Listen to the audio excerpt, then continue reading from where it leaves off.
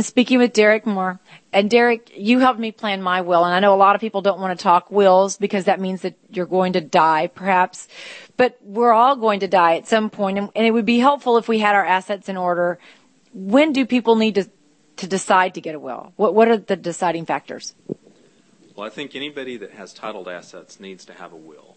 So if you have a house, if you have a bank account, if you have a brokerage account, stocks, bonds, a lot of young families, once they start having children, even if they don't necessarily have titled assets, and pretty much everybody has a bank account, but once you have children, being able to designate a guardian for those children in case something happened to you and your spouse, so that there's someone in charge of your children and raising them.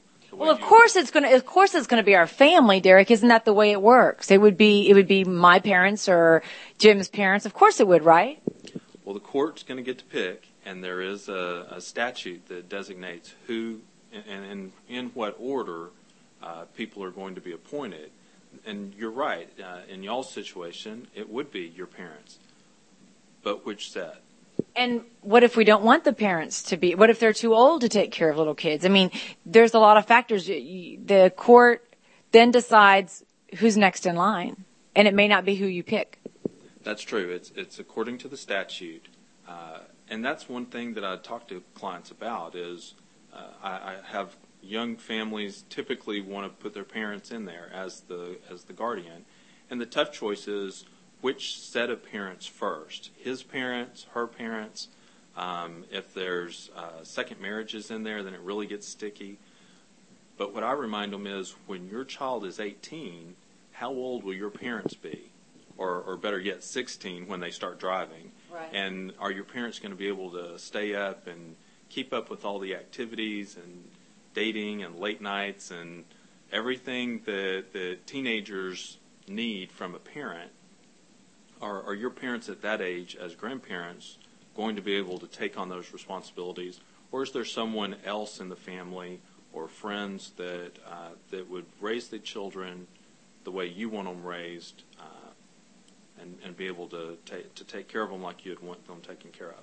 And if we don't leave a will behind, Derek, it is up to the court to appoint somebody to do that. And there's no one left to dispute it, correct? I mean, we can't. We can designate someone to take care of our children, but then the next thing is we have to designate money to take care of those kids as well. And do people do all of that together? I mean, yes, they want to know where their kids are going to go, but do they think about the rest of their lives? Because there's more than just those kids that they're going to leave behind. There's assets that go with them that need to pay for those children, correct? That's right. We can do a standalone designation of guardian where it's just a simple form that says, here are my children, these are the people I want to be guardian of the children in this order. And that's fine and that's good. Typically people are going to put the guardian designation, though, in a will so that you can also say where your assets are going to go, how they're going to be left for the benefit of the children, whether it's in a custodial account for the children or whether it's in a trust for the children. So that you can say who's going to be in charge of those assets, who's going to be making the decision of how to spend those assets to take care of raising your children. When we talk about families making wills, there's also single people that need to make wills, or older people, younger people. Everybody probably, you said, has a checking account, but when you have a home, if I were single and I didn't have a will at all, who then would take care of my assets or sell my assets or get my funds? Does the court appoint? I mean, what does the court do then if I don't have a will? Well, if you don't have a will, then what you're going under is heirship. And Texas has the laws of descent and distribution. And so there's a statute under the Texas laws that says who gets your assets, depending on whether it's a separate property asset or a community property asset. There's a statute that talks about the order of who gets those assets from you. Who are your heirs? If you're a single person, then you're obviously not married. You may have children, and those children would be your heirs. If you don't have children, if it's children, grandchildren, etc., then it's going to go back up to your parents. And a parent may be alive, may not be alive, and It gets really complicated depending on what type of assets it is, the assets are, and who the heirs by the statute, who those heirs are. And it may not be the people that you would necessarily want to be receiving those assets. What if, common law marriage is more common sometimes than we like to think. People live together for quite a few years. People think that they're married. They're not. They may have separate families. Someone dies unexpectedly, and then there's a fight for, you've seen a fight for assets before. It's mine, it's hers, it's his, it's ours. Is there a way to resolve that? Right. Under any of those circumstances, you take care of deciding who gets your assets, who you want to benefit by setting out a will that lays out the specifics of, here's who I want to receive this portion of my estate. And just because you live with someone for a long time doesn't mean that you're going to be the next in line. That's right. If you are a common law spouse, then you are entitled to certain rights and privileges. The state of Texas will give you the benefit of the homestead, the home. You'll have some other benefits as the spouse. Derek, I'm sure you see all types of different families. Blended families now with divorces. Families maybe have multiple family members that they want to get certain things. Children are a benefit of all these things, and they need to be considered. But what about the assets? I know families can get really nasty and greedy over assets, and a lot of times the reading of the will is really the most traumatizing thing to find out who they really left things to. Do you see that in with people coming to talk to you, of people wanting to leave things to people maybe not in the right order, or it's going to surprise the whole family? These are things that you need to talk about, isn't it? It is something to talk about, and when I have a client come in that wants to do that, the first thing that I do is talk to them about will contests, what it's going to take for the beneficiaries, the family, that wants to come in and challenge the way that they're leaving their assets, their estate. Is it hard to challenge a will? It is hard to challenge a will. Typically, you have to prove that there was either undue influence or that there was incapacity. The testator, the person who made the will, didn't have the testamentary capacity to understand that they were making a will and that they were doing it in a manner that wasn't appropriate.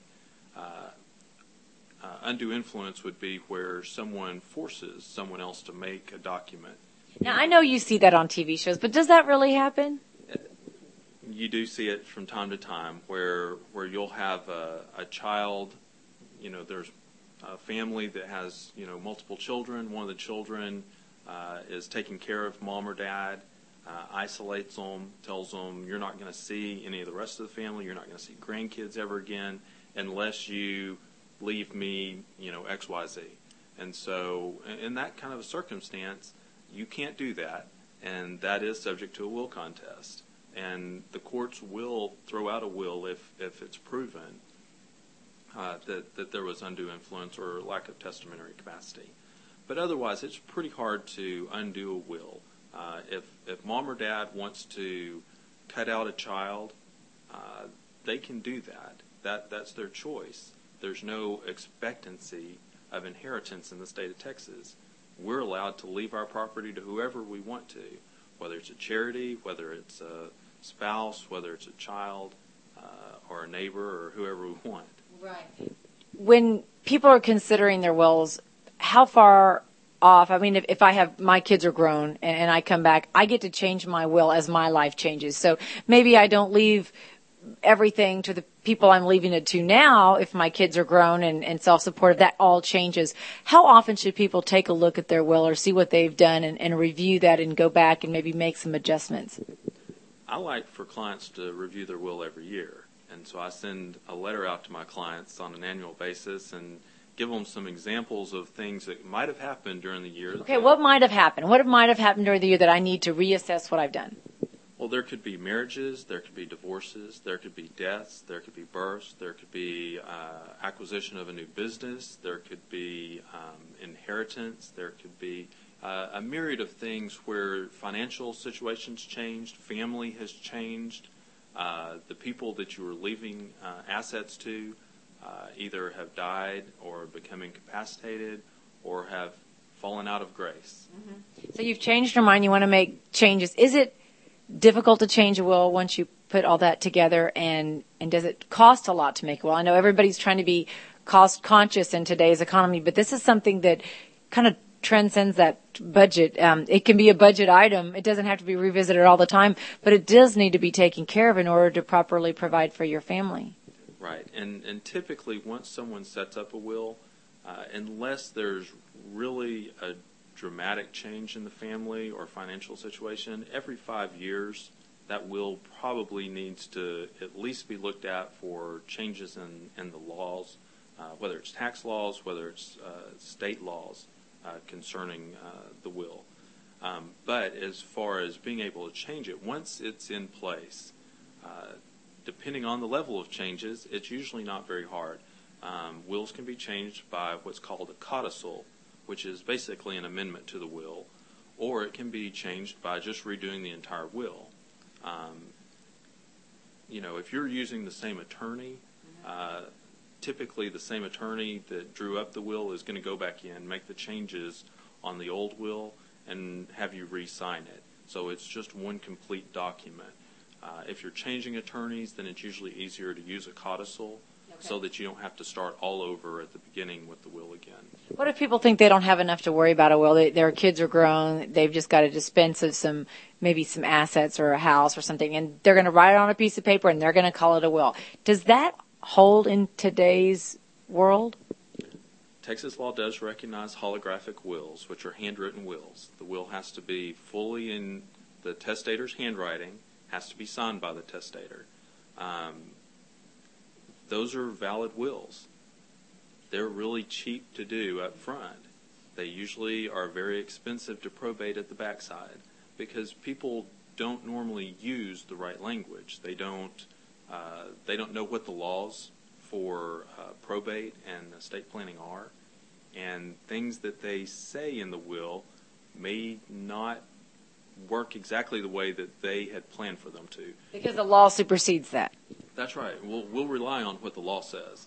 And so at the end of the day, you may have cut out a child. You may not have provided for independent administration, and so it has to go through a court-supervised administration, which is a lot more expensive. There's a lot of reasons. There are a lot of places where a homemade will or a will that's not prepared by an attorney fails to do exactly what you really wanted it to, and ends up costing your family a whole lot more at the probate than it should. Now, when you talk about the probate, what is the probate and what does it do for us? Okay. Once you've signed a will, it's in place, it's valid, but it's not finished. Once you pass away, that will has to be filed with the court, and the judge has to sign off and say that it is your last will and testament, that it was validly signed, and that it's in order. Well, what if we die and we don't have a will in place, and I leave a couple bank accounts and some checks behind? Who gets those, and who dispenses of that? And if you don't have a will, then that's the intestate laws again. And just like with a will, you're going to go through probate, and that probate is going to be offering your heirship information to the court and asking the court to sign an order acknowledging who the heirs are. Without a will, going through heirship is a lot more expensive at court. So everybody goes through probate. When you die, your stuff, your assets, your house, your whatever goes through probate. If you have titled assets that are probate assets, then you're going to have to do something to transfer those titles, and that's usually going through a probate at the courthouse. Non-probate assets are things like life insurance or retirement accounts, anything that has a written beneficiary designation where you sign that written beneficiary designation during a lifetime. That's a non-probate asset. So that would automatically transfer without a will? That's correct. It goes directly to the designated beneficiary. Now, you want to make sure that that designated beneficiary is correct and is the person you want it to be. And if that person dies, who gets it then? Those are things that you're able to take care of cleaner with a will. We talk about estate planning, and you also do your fair share of estate planning because all this kind of feeds in together. Tell me what's going on about the laws and how they're changing with estate planning this year, and what do we expected in the future? There's two sets of laws that apply to estate planning. You're going to have your state laws. So for us, it's Texas law, and that's going to control the will and how it's handled and what's legal in it. And then you're going to have the federal estate tax law, which is the taxes that are going to be owed if your estate is large enough. What is large enough right now? Well, for estate tax purposes, right now it's not necessarily a good year to ask that question. We don't have a federal estate tax so far this year. So if I were to die this year, what does that mean? At this point, because Congress has not acted this year, you'd be able to pass all of your assets to whomever you wanted to estate tax free. What is the estate tax normally? And why am I being taxed if I bought things after tax dollars?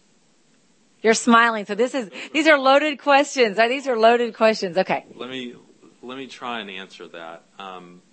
Back when I started practicing in 1995, the estate tax exemption was $600,000. So if you had an estate that was greater than $600,000, you had to file an estate tax return and potentially had to pay federal estate taxes. That exemption since then has gone up. We've had a couple of different laws that have been passed. Our last law that we were on pushed it up to $3.5 million as the exemption as of last year. So that means we can have assets up to $3.5 million and not be taxed on them. That was last year. And then this year, since Congress didn't change the law last year, we went to zero. So there's no federal estate tax this year so far. Congress has said that they may come back in and do a retroactive estate tax that applies back to January 1st. They may give us the option to either use the estate tax that they want to put in retroactive or have a zero estate tax.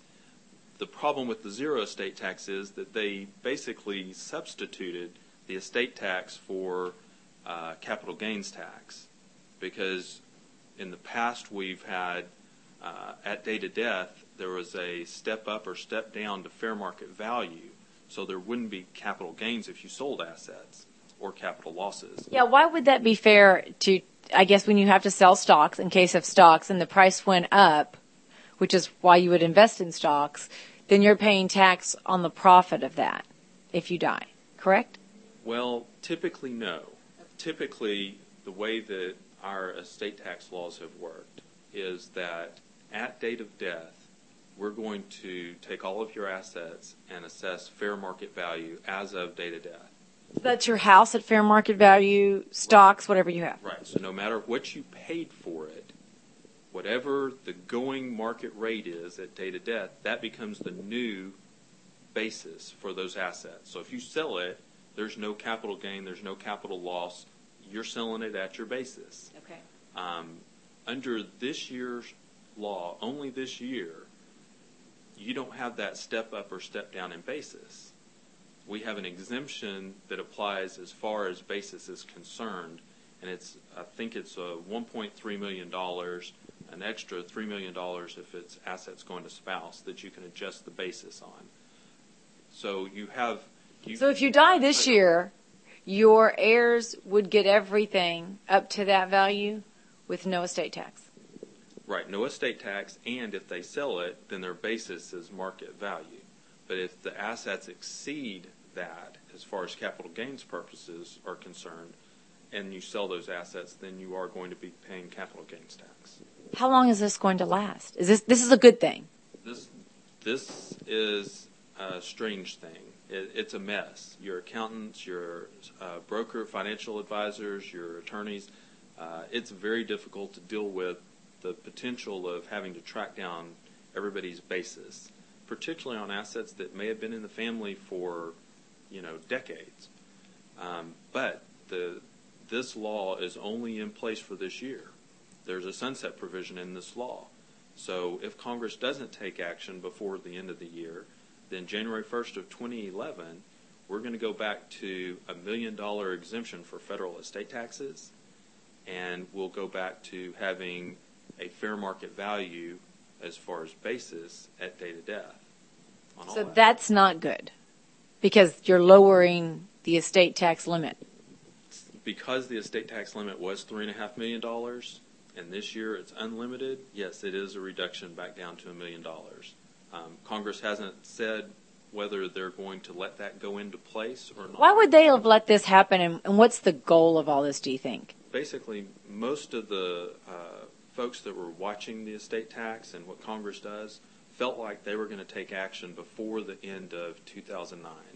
And because of all the health care issues that were going on and pushing through that legislation, it wasn't dealt with. It got put on a back burner.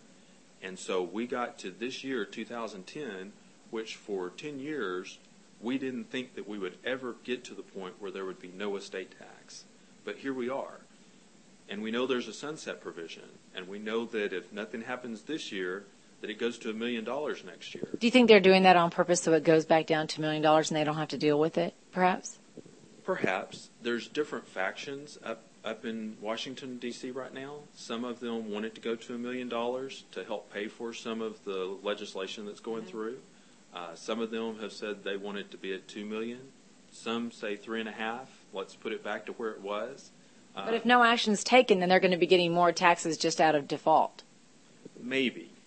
And again, it's hard to determine that from my perspective. I know that I've read some reports where the capital gains tax on assets that are passing this year may actually be equal to or more than the estate tax that they would have gotten. So maybe no different. It may not be. It's going to hit people differently.